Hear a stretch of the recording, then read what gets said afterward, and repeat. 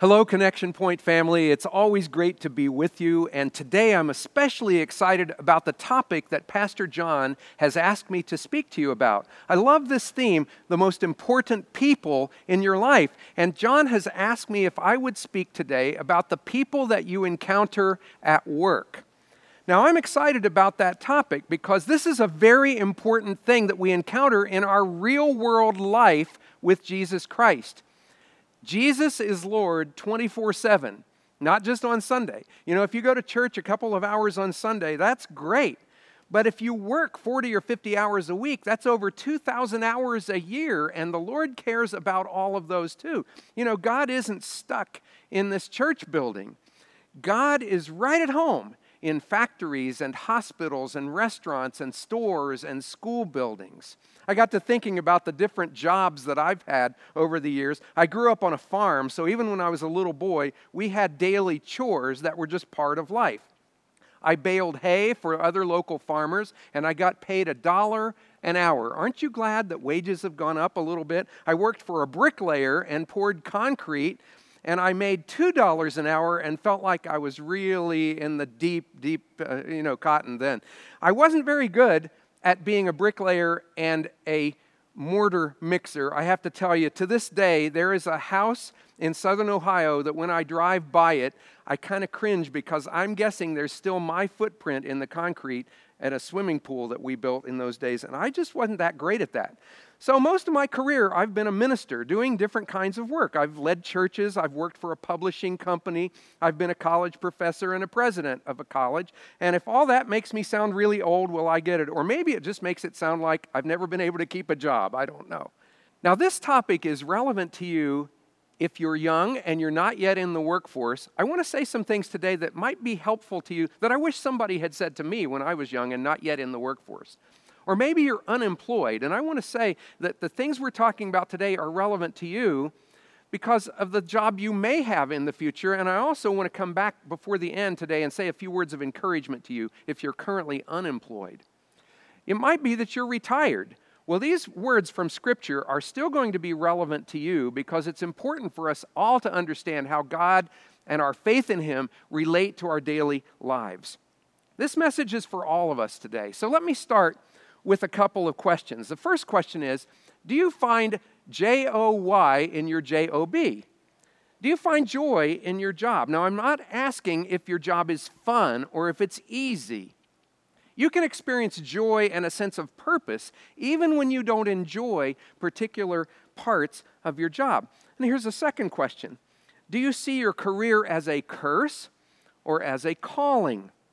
Now, maybe there's a cynical part of you that wonders, what does Jesus know about my daily work? You know, Jesus didn't have to commute in rush hour traffic and beat the cars on 465. He never did Zoom meetings or had his laptop crash. A surgeon friend of mine worked in a hospital emergency room, and he faced a lot of very stressful situations. One day, he was teasing me about my work as a minister, and he said, you know, it must be really nice to just serve the Lord all day and not have to deal with the real world. Well, I felt like punching him in the nose, to be honest. I didn't, but it really made me angry because, first of all, I know he was just teasing, but it showed he really didn't understand the stressful situations that I dealt with in my work as a minister. But I think what really bothered me about him saying that was the idea, the suggestion that somehow God doesn't relate to the real world that we deal with outside of Sunday, outside of church. And what I want to say to that is, look, God is real. The Bible is true. Our faith should be realistic and practical. In fact, I would say it's unrealistic to deny God. The person who's not being realistic and dealing with the real world is the person who acts like God is irrelevant. And Jesus understands our day-to-day work life. I mean, think about the jobs that Jesus had according to the Scripture. Jesus was a teacher. So if you work in education, Jesus understands your world. He led discussions, he answered questions, he dealt with discipline problems. Jesus was a carpenter. I love this picture that a painter drew of Jesus working in the carpenter shop, shaping a piece of wood. I keep this picture right next to the door in my office so that I'll remember that Jesus is working to shape my life, and he wants me to help be a vehicle for shaping other people's lives. But I love the thought that Jesus was a carpenter. If you work with your hands, Jesus understands your world. He cooked food. He cared for children. He washed feet. He knows what it's like to come home at the end of the day and have calloused hands and sore muscles. Jesus was a carpenter. He was a physician. He was a counselor, and he worked in what we would call the helping professions. He was a doctor. He understood how to care for people who were hurting. The dying, the diseased found their way to Jesus. If you work in the medical profession, Jesus understands your world. One time, a sick woman found her way to Jesus, and she reached out and touched the hem of Jesus' garment, and he healed her. But Jesus made an interesting statement. He said he could tell that power had gone out from him. Maybe you can relate to that, because if you have a job where you care for others, it's not uncommon for you to experience a power drain as you give and as you give to others. Another thing about Jesus, he was a leader. If you supervise and manage people, Jesus understands your world. Others came to him with difficult problems, expecting him to solve them. Like, how are we going to feed thousands of hungry people out here in the wilderness? His disciples came from all different careers. They were merchants, they were fishermen, homemakers, tax collectors, and tent makers. These were the people that Jesus interacted with. No matter what you do for a living, I want to tell you something. Jesus understands your job very well. In fact, he understands it better than you do. In Luke chapter 5, he told Peter, a fisherman, go out into the deep water and let down your nets for a catch. And Peter, as a fisherman, must have been thinking, Lord, you're a carpenter. I'm a fisherman. I know how to catch fish. And you don't catch them in the deep water in the middle of the day on the Sea of Galilee. But he did what Jesus said, and when he dropped down his nets, he pulled in an enormous catch of fish. And Peter learned a big lesson that day. Jesus understands his way of life. Jesus understands his real world, even his job, better than Simon Peter did. And let me tell you, Jesus knows more about computers than you do. He knows more about engineering and medicine and farming than you do. So as we dive into this message, we're going to look at what the Bible says the Lord thinks about why we work and how we work, and then we're going to spend most of our time on who we work with and how we can serve them. So let's start with the why question. Why do we work? Well, the answer is obvious, right? We work to make money. Maybe you've seen the bumper sticker that says, I owe, so off to work I go. If you owe money, if you need to make money, of course you have a job to do that, but there's more to it than just earning a paycheck. We work to provide for our families. This is a noble, God-given responsibility. I have just tender feelings when I remember how my mom and dad ran a small farm and milked cows, got up early in the morning in the dark on cold winter days to go out and take care of the cattle in order to support my brothers and me. A friend of mine told me about his dad who worked at the same factory for decades. And on the day when his dad retired, on his last day of work, my friend went over to the parking lot outside the factory, and he watched for his dad to come out the door one last time. And as his dad walked out carrying his lunch bucket, my friend just stood there, a single person just standing in the parking lot applauding for his dad as his dad walked out for the last time, honoring all those years of faithful work to provide for his family. One other reason that we work is so we have something to give. So that we have something to give. Your paycheck isn't just for you. Your income positions you for output. Your income positions you for output. It allows you to tithe, to give to God, to give to others. Ephesians chapter 4, verse 28 says, use your hands for good hard work, and then give generously to others in need. If God gives you a job, be thankful that it allows you to have something to give to others. But the bottom line is, why we work to honor God. In the book of Genesis, Adam and Eve were created by God and then placed in the Garden of Eden, where they were given the responsibility of tending the garden. Work in the beginning was not a curse. Now, after sin entered the world, after Adam and Eve disobeyed God, then the ground began to bear thorns and thistles, and work became more frustrating. And the Lord told them, you'll have to earn a living by the sweat of your brow. And work is harder. It's sometimes very painful and very difficult. But the point is, God designed us in the beginning to be productive. There's something inside of us in the image of God that wants to be creative and productive. So if you're a musician and you play a song and you feel a sense of satisfaction at the end of that, that's a God-given thing. If you're an athlete and you play a good game and you do a play that just comes out just right and you feel a sense of pride and satisfaction, that's the image of God in you. If you finish a project at work, it's a way that God wired you to be so that you feel productive and creative when you accomplish something. In the Old Testament, it tells how when the Jews built the temple, the place of worship for the Jewish people, they had a lot of construction workers do different jobs. But some of them had an interesting job that could easily be missed or overlooked or unappreciated. These craftsmen, their job was to carve rows of 200 pomegranates on top of some pillars that stood at the front steps of the temple. They were high above the ground.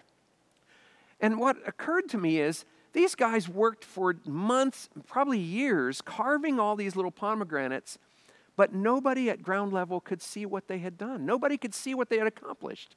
But you know what? God could see. God could see what they did. If nobody else knew, if nobody else appreciated it, they were doing it for the glory of God. And that mattered, that God knew, God saw, God cared. And that's really ultimately all that matters. Why do we work? To give glory to God, to honor Him. But how? How should we work? Well, I want to suggest several things. And the first is just to have a missional mindset when you go to work. When you think about your job, think about it in a missional way. That is, in a purposeful way. You know, the Bible says, set your mind on things above. And what I have found is, it helps to deal with the daily grind if I have Christ on my mind. A Christ-centered mind helps you with the daily grind. And so if you go at your work, if you get in the car or you walk to work, whatever you do, and you start your job and you say, I'm going to have a sense of purpose about this. I'm going to have a missional mindset. It will help you with your workday so much. In John chapter 17, Jesus prayed for His disciples, and He told the Heavenly Father, I'm not asking you to take them out of the world, but to keep them safe from the evil one, that's Satan. Just as you sent me into the world, I am sending them into the world. See, Jesus doesn't take us out of the world. He sends us into it to be on mission for Him.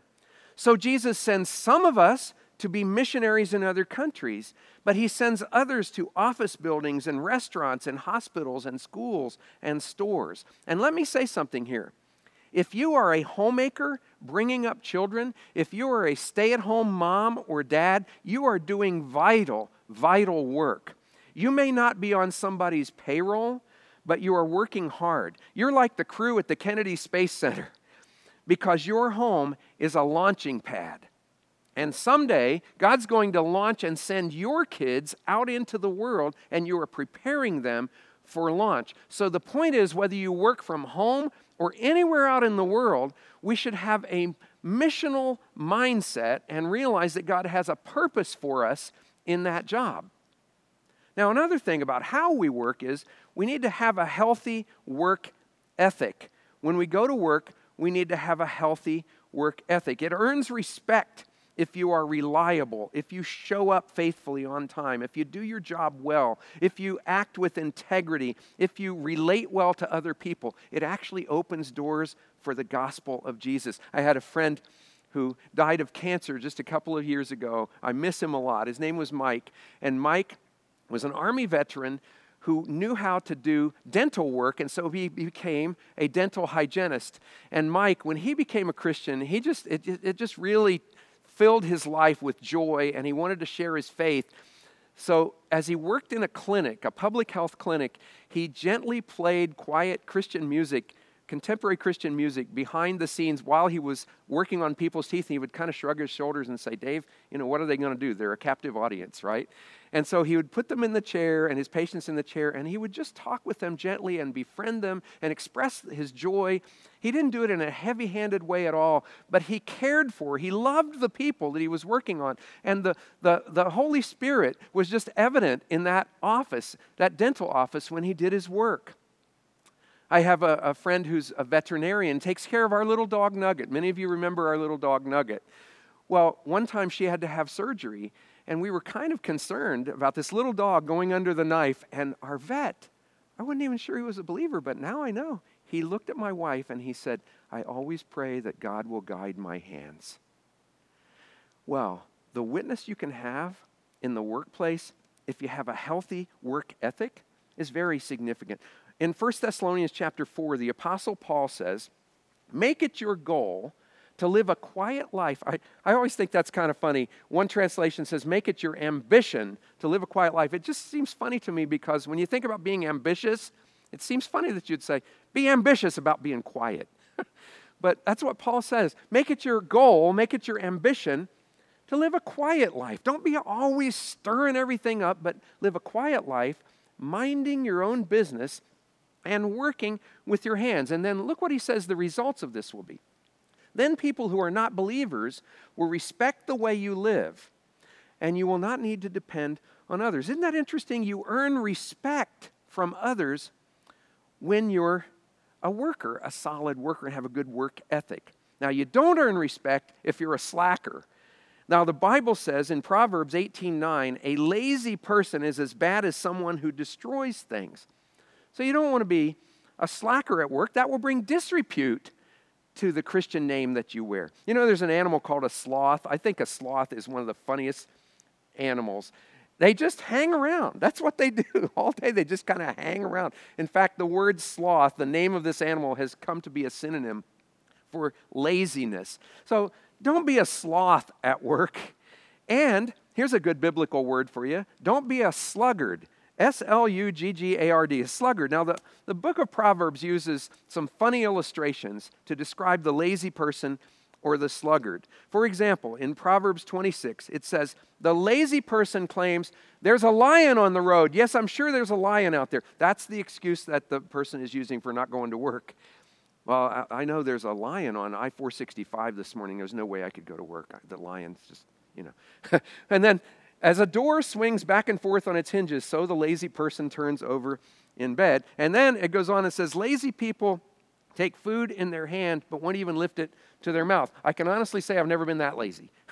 So lazy that I couldn't get the food to my mouth. But what it's saying is, don't be a slacker. Don't be a sloth. Don't be a sluggard.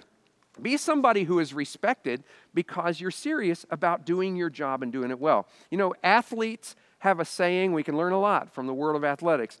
Athletes have a saying, hard work beats talent when talent doesn't work hard.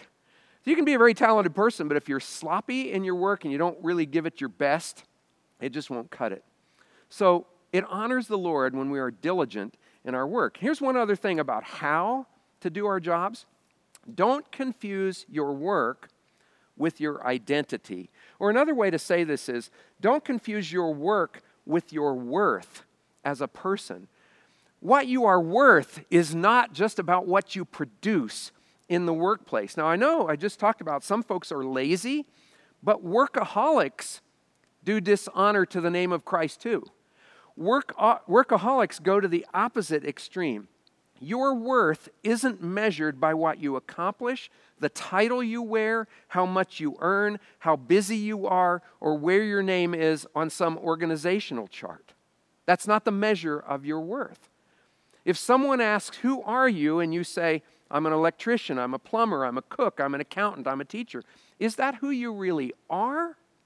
Or is it what you do? You know who you are? You are a creation of God. You are a child of God. I love the way one young woman answered that question when somebody asked her who she was. She said, I'm a servant of Jesus Christ, cleverly disguised as a grocery clerk. I want to ask you something. What is your vision for your life aside from your work? If somebody asks you to describe your vision for your life, is it just what you're going to accomplish in your career? Or are there other things that define your vision for your life? Do you want to bear fruit for God? Do you want to give? Do you want to serve? Do you want to have an impact on other people? Do you want to love God and love others well? Don't confuse who you are with what you do.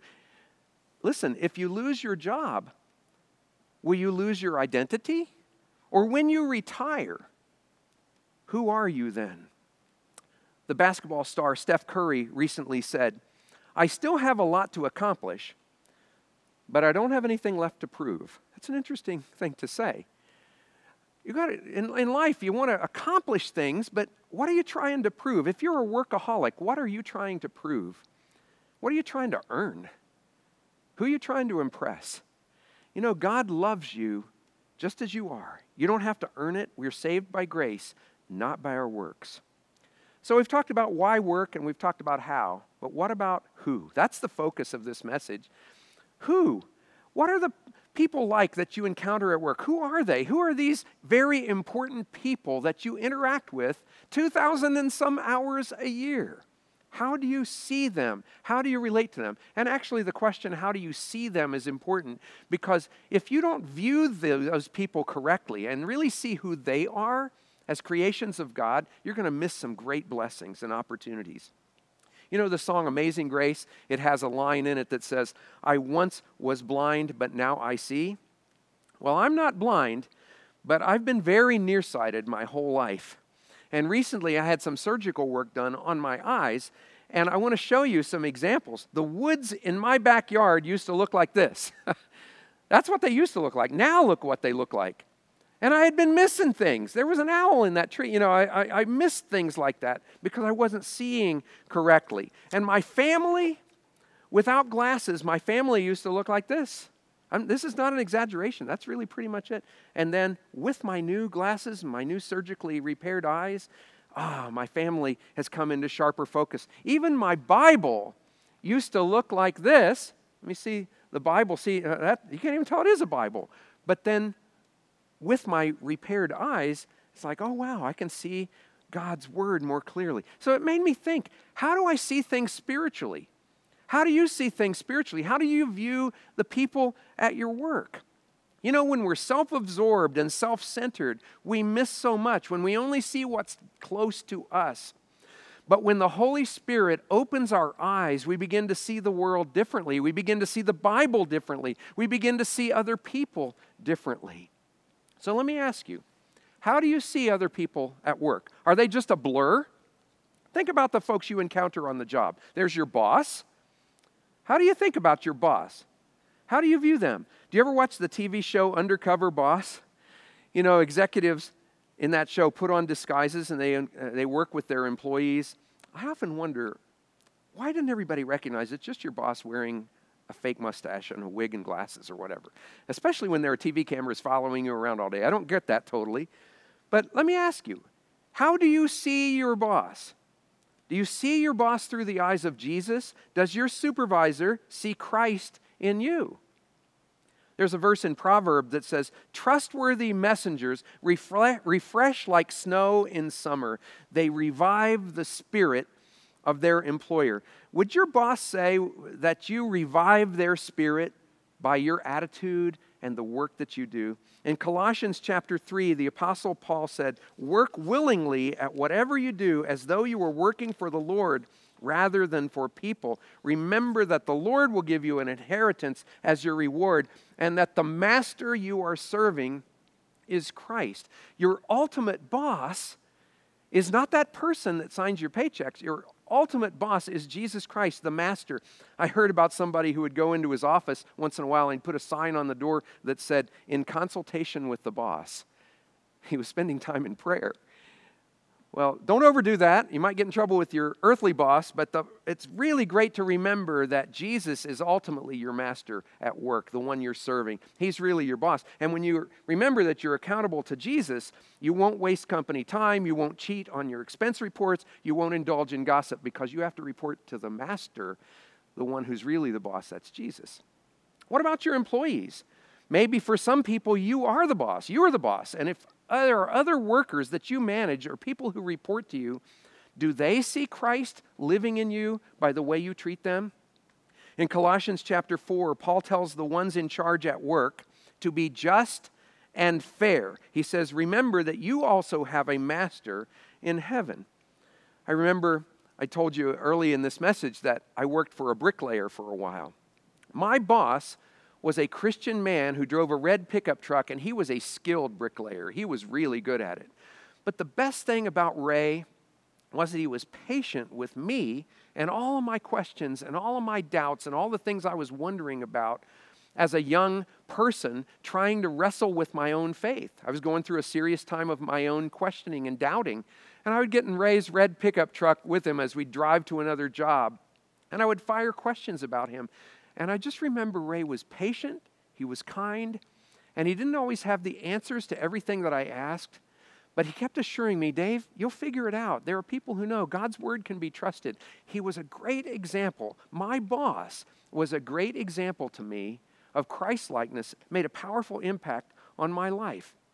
And then what about your coworkers? What about the people you work alongside each day? You know, the Apostle Paul often spoke of his co-workers in the New Testament, and he referred to them in the Greek New Testament, he referred to them with this word synerges. Synerges, that's the word we translate co-worker. And it's also the word where we get our word synergy. So the Apostle Paul saw his co-workers as his teammates, his synergizers. By working productively together, you could get more done. That's synergy at work. So how do you view your co-workers? And how do you view the people you serve? Your clients, your customers, your patients, your students, or your children? You know what?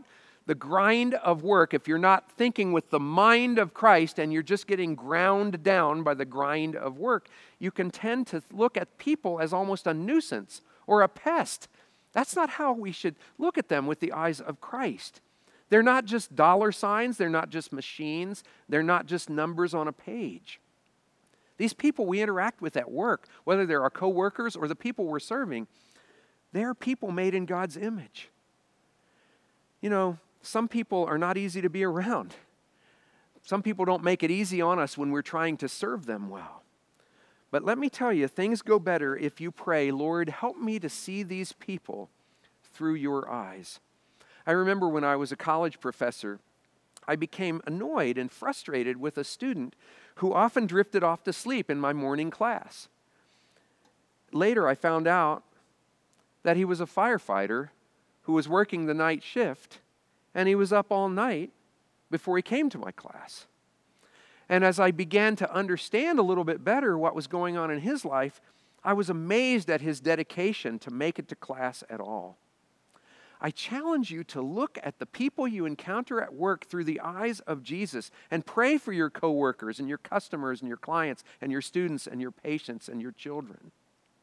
Ask the Lord to bless them and lighten the burdens that they bear. When you're at work, you can offer quick private prayers throughout the day. You can pray without ceasing just throughout your day. You can pray, Lord, give me wisdom to deal with this situation well. Give me patience. Help me to control my temper. Give me insight. You can pray silently when you and a group of coworkers are in a meeting and ask Him privately, just silently, to say, Lord, help us figure this out. Show us how to solve this problem. Now, before we close, I want to be honest with you and just say, I know some of you are thinking this as you listen to this message.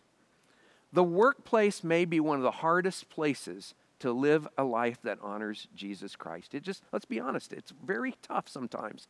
We're in a spiritual battle, and if Satan can't distract you and bring you down when you're at church, he'll try to do it all through the week. And for some of us, getting up and going to our jobs every day is really, really tough to think, how can we honor God in our professions? Somebody used this illustration. It's kind of like you're on the ground floor of a building, and God wants you to reach the 20th floor. And Satan is like the kid who gets on there and hits every elevator button. And you keep having to stop and jerk to a stop, and you're not quite getting where you want. But listen, Satan might be able to slow you down, but he can't stop you in your journey. If you are faithful, He can't stop you from getting where God wants you to be. So I want to encourage you, if this is a hard thing for you to go to work and think, how can I honor God? How can I minister to people around me? I understand, the Lord understands, but He will be with you and help you in that journey, even if there are some fits and stops and jerks along the way. And I also want to say a few words before we're done to anyone hearing this message who is currently unemployed. This is such a difficult thing. Listen, don't be discouraged. God cares about you. God is with you. God doesn't waste anything, and He won't waste this season of your life. He will be with you in your search for another job. You don't have to go it alone either. Connection Point has a financial ministry that can assist you with budgeting. We have a good neighbor ministry that's here to help you if you're struggling to pay for groceries and basic needs. We have small groups that will be around you and encourage you and walk through this with you. This can be a time to grow and to serve and to learn about yourself and about God. God cares about you, and He'll see you through this time. Now, before we finish, I want to suggest 2 application steps for all of us as we think about these very important people we encounter at work. Here are the application steps I want to suggest. Number 1, see your workplace as a worship place. Now, that doesn't mean you just sit in a corner praying all day. You do your job and you do it well. But it does mean you invite God's presence into your job. There was a guy named Brother Lawrence who was a priest, and he was assigned, because he says by his own admission he wasn't good at a lot of other things, he was assigned just the most humble task. But he said, whether I was washing dishes or cooking food or whatever I was doing, he said, I was very aware that God was with me in that. And so he was really good at what he did. And he wrote a book that we call The Practice of the Presence of God. It's a great reminder that whatever you're doing, humble task, a notable task, things that people applaud you for, or things that people never notice, whatever it is, you're doing it in the presence of God. I love the story about the bus driver who said that every morning before anyone else got on his bus, he would get on the bus in the dark of the early pre-dawn hours. He would get onto his bus and he would stand there and say aloud every morning, I declare that this bus is a sanctuary for the Lord my God. And then everybody who would get on the bus throughout the day, in his mind, he's thinking, they're getting into a sanctuary, a place set apart for the worship of God. And if passengers would get rowdy or disruptive or whatever, he'd just think to himself, a sanctuary, man. It's a sanctuary. This is a place where I serve God. And I want to challenge you to do that wherever you work, at the construction site, at the store, at the restaurant, at the school, at the office. Someone said, a career is what you're paid for. A calling is what you're made for. View your job as a way to worship God and a way to serve other people. And then there's my other application step. Be a winsome witness. Jesus talked about being the light of the world. Well, the best place to do that is in a dark place. And if you work in a place that has some pockets of darkness or is overwhelmed by darkness, be a light in that place. Jesus said you are the salt of the earth. You can bring seasoning and interest and zest and preserving to places that are rotten and difficult. Titus chapter 2 says, don't talk back or steal from your employer. Instead, workers should show themselves to be entirely trustworthy and good. Then they'll make the teaching about God our Savior attractive in every way. I love the way that's said. Make the teachings about God attractive. One translation says, adorn the doctrine of God, like an attractive piece of jewelry. The way we conduct ourselves at work can actually open doors for the gospel. Paul told his friend Philemon, your kindness has often refreshed the hearts of God's people.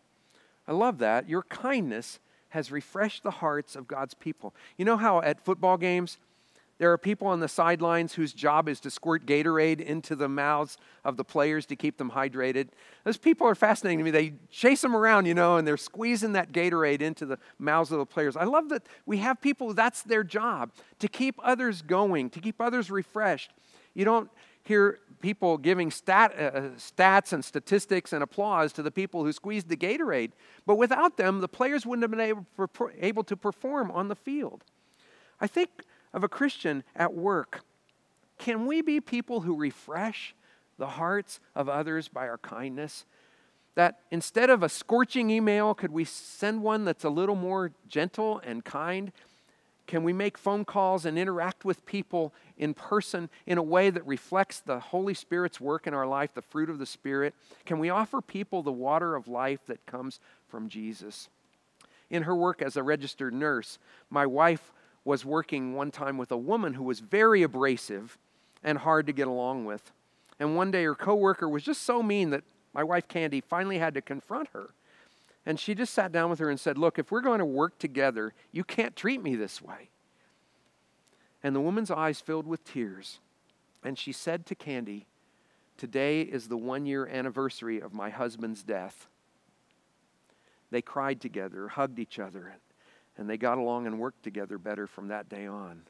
Once Candy learned to see what was making this woman tick and what was really going on in her life. You don't have to preach at people to be winsome.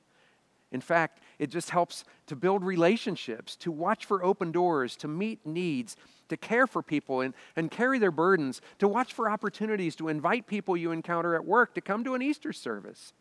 Peter said, "Always be ready to give an answer to anyone who asks you the reason for the hope that you have." And I love that. When you're living a life that is filled with hope, others will wonder, what makes you tick? They might just ask you the reason for the hope that you have, and you can point them to Jesus. Before Jesus died on the cross, he prayed and he told the Heavenly Father, "I brought glory to you here on earth by completing the work you gave me to do." I keep this verse, I wrote it out, and I keep it right next to my computer, my desk, because I want that every day to inspire me and remember my purpose is to, until the day I die, to keep doing the work that God has given me to do, and I want to bring him glory just like Jesus did. The artist William Holman Hunt painted a picture called The Shadow of Death. The picture shows Jesus as a young man working as a carpenter. He's in the carpenter shop. He has finished his work for the day, and he's stretching out his arms to stretch after sawing some wood. And as he stretches out his arms, the way the sun is shining through the window, it casts a shadow on the wall behind him. And the shadow looks like a man who's been nailed to a cross. I love that picture because it reminds me that whether Jesus was a carpenter or a teacher or a physician or a leader, whatever job he did, he was always living in the shadow of the cross and in the hope and expectation of the resurrection. I pray that we'll do our work that way too, in the shadow of the cross and in the joyful hope and expectation of the risen Lord Jesus Christ. Let's pray. Our Father, I lift up to you today anyone who is currently out of work or anyone who's unhappy in their jobs. Lord, help us to discover a sense of purpose and mission and joy even that comes from serving you in all that we do. And Lord, help us to put aside any temptation to restrict you to a church building. Help us, Lord, to know that your Spirit is with us, empowering us and helping us every day in our everyday activities, and especially as we are interacting with people out in the world at work. Help us, Lord, to honor you, to be salt of the earth and light in dark places. And Lord, I pray that in this season as we head into Easter, we have opportunities to invite people to church and interact with people who are searching for hope, that the way we do our work and the way we live our lives will shine a bright light toward you and the cross and the empty tomb. Thank you so much, God, for being with us every day in every circumstance. We love you. We ask for your help in our jobs, our families, our homes, our work. And we pray all of this in the powerful name of Jesus Christ, the carpenter, the teacher, the leader, the great physician. Amen.